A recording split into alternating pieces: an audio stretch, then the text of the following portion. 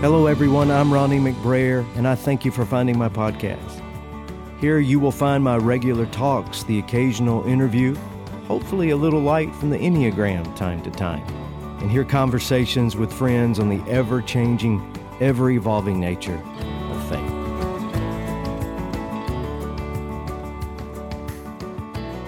If you are burned out on religion, to quote Eugene Peterson's marvelous paraphrase, but your faith is still important to you, or if you consider yourself a spiritual exile with no real place of belief to call home, then I have you especially in mind, and I hope you'll stick around.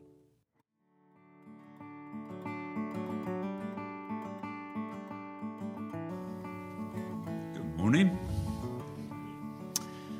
I volunteered to do the reading whilst Anna is away enjoying herself in New York. And what happens? I get the most miserable reading of the year. It's true. It's true. Okay, so this reading comes from the last chapter of Ecclesiastes. Keep your Creator in mind while you are young. In years to come, you will be burdened with troubles and say, I don't enjoy life anymore. Someday the light of the sun and the moon and the stars will all seem dim to you. Rain clouds will remain over your head. Your body will grow feeble, your teeth will decay, and your eyesight fail. It goes on. The noisy grinding of grain and the voices of singers will be shut out by your deaf ears. But even the song of a bird will keep you awake. You'll be afraid to climb up a hill or walk down a road. Your hair will turn as white as almond blossoms. You will feel lifeless, and this is my personal favourite, and drag along like an old grasshopper. We each go to our eternal home, and the streets here are filled with those who mourn. The silver cord snaps, the golden bowl breaks, the water pitcher is smashed, and the pulley at the well is shattered.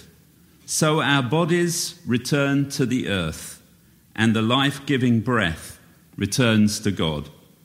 The word of God for the people of God.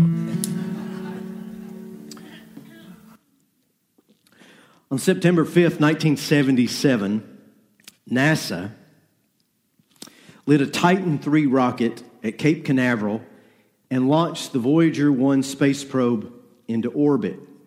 It was a modest vehicle with an ambitious goal. 9 feet tall, 21 feet wide, not 60 feet from antenna tip to end, and weighing only about 1,800 pounds. It's about the size of one of those recreational golf carts you see on 30A, which likewise I wouldn't mind launching into space as well. Voyager's mission, this aluminum can with cameras and antennas, was to make flybys of Jupiter, Saturn, and Saturn's largest moon, Titan. Sounds simple enough. But traveling a distance of nearly 900 million miles, Voyager would be threatened by magnetic fields, asteroids, space junk, and engineers at the last moment fearing space radiation would be too much for this little extraterrestrial golf cart, covered it with aluminum foil from the NASA kitchen. Voyager entered the Jovian moon system after a flight of 18 months, discovering 95 moons circling Jupiter. After 3 years of travel, finally the little space probe that could entered the moon system of Saturn. Our friend Galileo, who I referenced a couple of weeks ago, thought that he spotted 2 moons around Saturn with his primitive telescope in the 1600s. He was wrong. Saturn, it was found out by Voyager, has 146 distinct moons.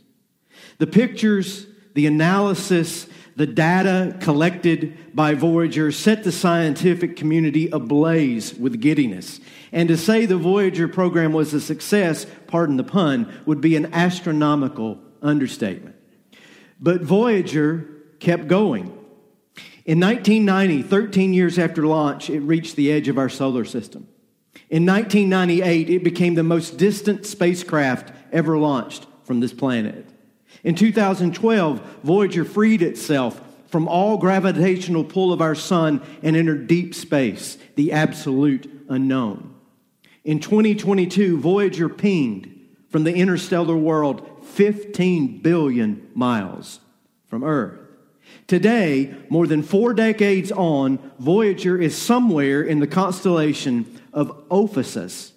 But if that little 30-volt machine can keep going, in a few years, it will reach Ursa Minor, better known as the Little Dipper. And when I say a few years, it will only take it another 40,000 years to get there. Here is the last picture Voyager 1 took before leaving our solar system. February 14th, Valentine's Day, 1990. This picture is entitled Pale Blue Dot. And you really have to look for it. I have circled it for you. But the pale blue dot that you see there is planet Earth. 4 billion miles in the distance. Chris, if you would. The laser dot is bigger than the planet Earth. And many of us were on this little blue dot when that picture was taken. I was a college freshman. Carl Sagan said this about the photo.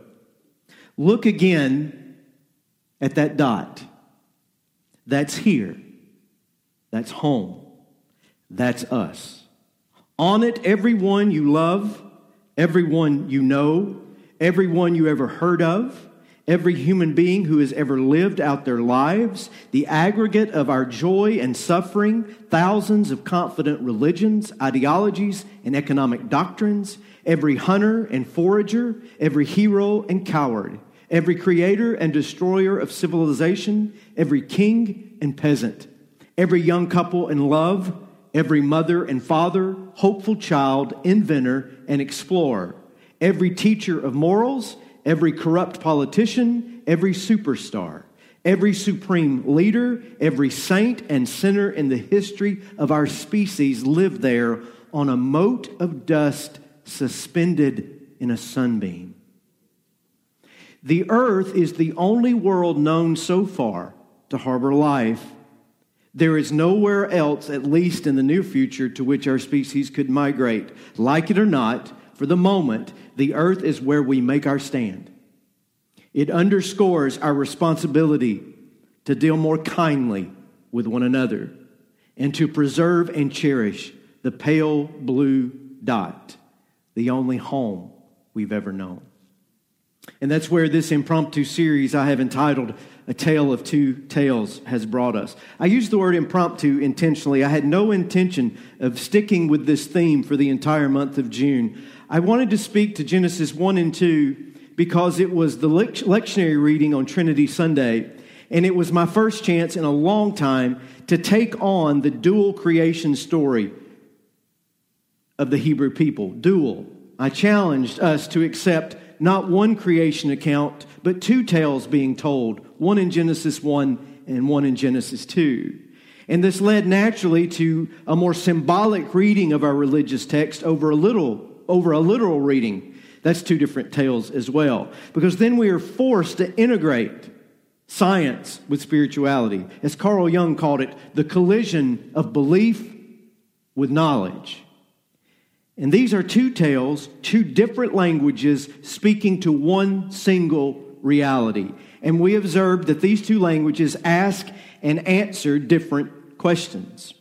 Slide, please. Science seeks the truth of how, when, and where. How did all this come to be? When was this world born? Where is the hard empirical evidence? Spirituality is a search for who, why, and what. Who is behind all of this unmoved mover, the divine, the ground of all being, God. Why are we here? Why are we sentient, conscious beings so far alone in the universe on this pale blue dot? And what? What is the meaning of this life, this existence? What is the meaning of God and spirit in a universe so vast it boggles the mind, and the God behind all of it has to be incomprehensible? So with so many weighty themes, I hope you will grant me the grace for having settled on these and not simply run ahead to easier, more devotional thoughts and talks. I can't help but think of JFK's speech more than 60 years ago about going to the moon, if we stick with the theme just a minute more.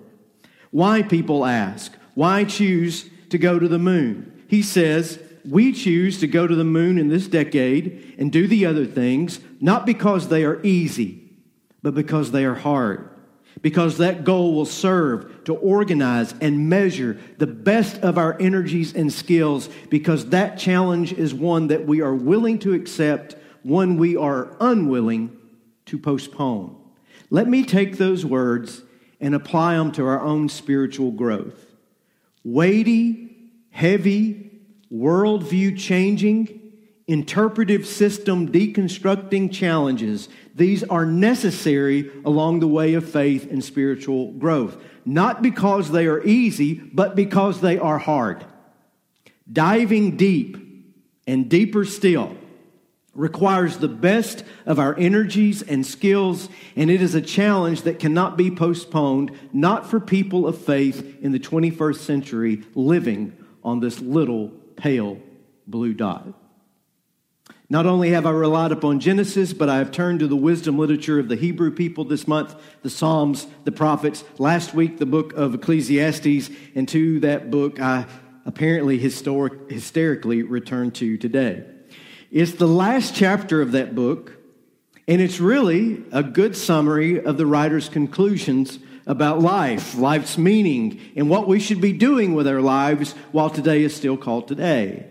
Now, the words of a manic depressive, as the writer of Ecclesiastes is, can be somewhat dramatic, but that makes them no less true. One thing about the manic depressive, for that emotionally charged personality, for the Myers-Briggs folks in the crowd, the INFP personality, the 4 on the Enneagram, if you prefer. They have felt it all of it. Highs, lows, elation, melancholy. From that wealth of emotional analysis and experience, they speak. And what does the writer of Ecclesiastes say at the end of his book, at the end of his experience, yea, at the very end of his life? Well, he says, you live on a pale blue dot, and the life you live is only a dot. It's not even a dash. It's a blip. You live for an infinitely short amount of time, and you get this one shot at it before you, your matter, your energy, your body becomes absorbed into that pale blue dot. You will become decaying carbon and nitrogen. You will surrender all of your hydrogen and oxygen. The Book of Common Prayer has been saying it like this for centuries. Words that I use at almost every committal of ashes or burial of the dead in some form. It goes like this. In sure and certain hope of the resurrection to eternal life, we commit the body of this one we have loved and love still to the earth from which it came. Ashes to ashes and dust to dust. Again, a little boy hearing this one Sunday at church promptly found a dust ball under his bed. He ran to his mother and he said, there's someone living under my bed, but I don't know whether they're coming or going. We're all going. We are all subject to the second law of thermodynamics. Entropy. Our energy, our life source is all winding down. Ecclesiastes. The celestial lights grow dimmer. Clouds roll in to stay. Your body fails. Your teeth drop out. You can't hear thunder, but the slightest sound will wake you up in the middle of the night. You lose your nerve. You lose your balance. You lose your hair. You lose your spunk. I mean, aging is not for cowards, is it? But the heartbreaking beauty of the poetry there near the end. The silver cord snaps. The golden bowl breaks. The water pitcher is smashed. The pulley at the well is shattered. And so our bodies return to the earth. This is tough for some of you to hear. It's really tough for some of you to think about. But you are going to die. And Doug is right. That is not a subject our culture likes to spend any time on. We spend billions and billions of dollars in this country trying to look younger, trying to keep death away, running away from death, and it creates so much unnecessary anxiety if we would simply accept the fact that no one has ever escaped this planet alive. No matter how good you might feel today, no matter how young you are, no matter how invincible you think that you are, at some point you are going to have to imagine that pale blue dot without you on it. And that's hard. And when we pass, if I can return to the Book of Common Prayer and that last word from the writer of Ecclesiastes, we commit the body of this one we have loved and love still to the earth from which it came, ashes to ashes and dust to dust. And then I always say, and we commend his soul to Almighty God from whence it came, life to everlasting life and spirit to spirit. Verse 7 of Ecclesiastes, again, our bodies return to the earth and the life-giving breath returns to God. As an aside, this is an important truth that both science and faith agree upon, by the way. There is really no such thing as physical death. When this life is over, nothing is over. Your matter, your energy, your physical being goes on. No energy, no force of life ever escapes this universe. It is only transferred somewhere else. Scripture has taught us that for centuries, and Einstein has confirmed it. It's all I can do not to make that the next sermon in this series. I will restrain myself. The point here is brevity and its corollary. As the earth is so tiny in the scheme of this magnificent universe, so short is the life you have to live in the great scope of time and history. If I might bring in a paragraph from the Apostle James, again, with no knowledge of outer space, no understanding whatsoever of the age of the earth or the length of human history, he still understood how quickly life passes. He asked, "What do you know about tomorrow? How can you be so sure about your life? It is nothing more than a mist that appears for only a little while before it disappears." I've quoted my own grandfather numerous times, sitting with him in his last Christmas before he would die in the spring. And he was talking to me about how quickly his life had passed. And he said, "Ronnie, it took me longer to get to 18 than it did to get from 18 to 80. And I was 22, 23 when he said that. And I thought, my years are double that number now, and that man was telling the truth to me. So what? What are you going to do with this one solitary, impossibly short life that you have been given?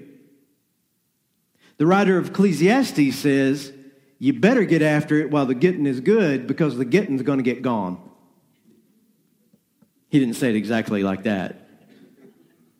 Frederick Buechner from last week, we must be careful with our lives for Christ's sake, because it would seem that they are the only lives we are going to have in this puzzling and perilous world, and so they are very precious, and what we do with them matters enormously.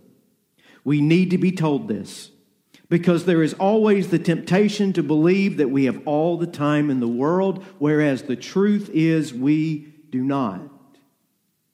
For each of us, there comes a point of no return, a point beyond which we no longer have life enough left to go back and start over.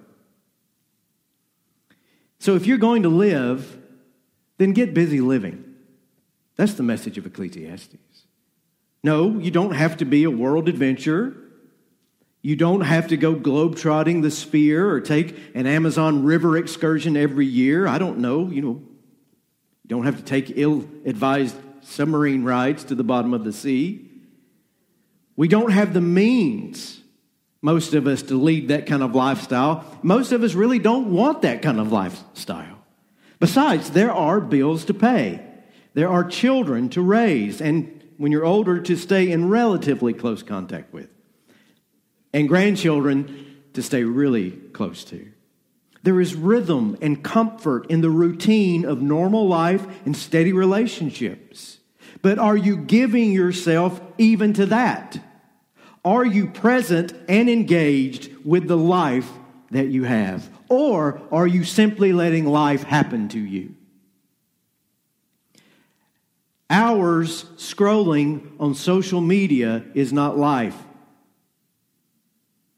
Working so hard and so long that you have neither time nor energy for those who truly love you is not life. Piling up stacks of dollars for later that you can use to be comfortable eventually isn't life.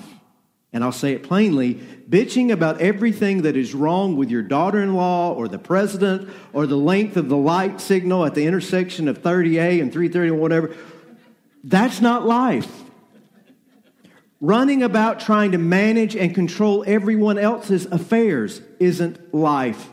Commenting on every single activity, happening, occurrence, or announcement, that is not life. Staying in a job that is killing you is not life. Maintaining relationships that are toxic is not life. Drinking or medicating yourself into oblivion every night, that is not life. Having the cleanest house, the most manicured lawn, the most accolades on the wall, none of these are life. Good food is life. That's what the writer of Ecclesiastes said last week. Good drink is life. And as I said, some have better drinks than others. Find those people. Having someone to share good food and good drink and good times with is life. Work that you find rewarding and meaningful, that's life. Falling in love is life. Even getting your heart broken because of love is a life. Getting married, getting divorced, having a baby, losing a child, buying a house. For all the moans last week, rescuing a dog, having beers with friends, a day on the water, an afternoon at the pool, late night story sessions with so much laughter your face hurts the next day. Tears and tales at the memorial of a dear friend or your very own soulmate. Morning coffee with your granddaughter, an afternoon nap with your cat. This is life. It can be if you give yourself to it. If you are all in, if you are present in that moment of life, instead of striving for something other, instead of wishing you were somewhere else, instead of brooding over how life hasn't gone the way that you had hoped it had, life doesn't go the way anybody hopes it has. That's life. And yes, life is even in the pain and the loss. Because taken all together, and it takes a while of living to get this lesson, the serendipities and the disappointments, the victories and the tragedies, the joys and the grieving, the successes and the setbacks, all that we gain and all that we lose. We gain this awareness, this urgency for the present moment. We gain, after a few years of living, an understanding that life being short might actually be the point. It sharpens our attention span. Because life is this misty, vapor-like brevity, and it forces us to give all we have to our few days and wring out from them everything that we can get from them. To quote Thoreau, I wish to live deliberately and not when I come to die discover that I had not actually lived. I want to live deep and suck out the marrow of life. Instead of avoiding or resisting or refusing to believe the shortness of life and the inevitability of our own deaths, we should embrace it. We might live more deliberately, more passionately, more lovingly if we understood how short the time is that we have. And we sure wouldn't waste our time on things that don't matter, because there is no time to waste. How do you do this? I like how spiritual teacher Ram Dass born Richard Albert said it. He said it like this: be here now. It's the same intent of Jesus when he said, take no thought for tomorrow. Be yourself, a worthy goal for any human being. Learn who you are and who and how God has made you, and be that person. You might as well, nobody else can do that for you. Be here, right where you live, right in the midst of snotty kids or aging parents or stacks of bills or that afternoon of perfect sunshine and no rain, right here where you are and nowhere else, because you can't be in two places at once. You might as well as enjoy the life you have here. Give yourself completely to the place your feet are standing on. And now, today, this moment, because all moments are this one moment, because there may not be tomorrow and yesterday is gone forever. Now, life is too short to delay or to postpone. Be here now. Small as you are in this world, a passenger on this tiniest of planets and the greatest of universes, yet God has given you a life to live. For God's sakes, don't waste it. Seize more opportunity. See more sunrises and sunsets. Explore more places. Stay curious and less judgmental. Love more deeply those that are in your life. Share your blessings more often. Do unto others as you would have done unto you. Laugh longer. Complain less. Be here now. For sooner, not later, the silver cord will snap. The golden bowl will break. The water pitcher will be smashed, and the pulley at the well will be shattered, and our bodies will return to the earth, and the life-giving breath will return to God.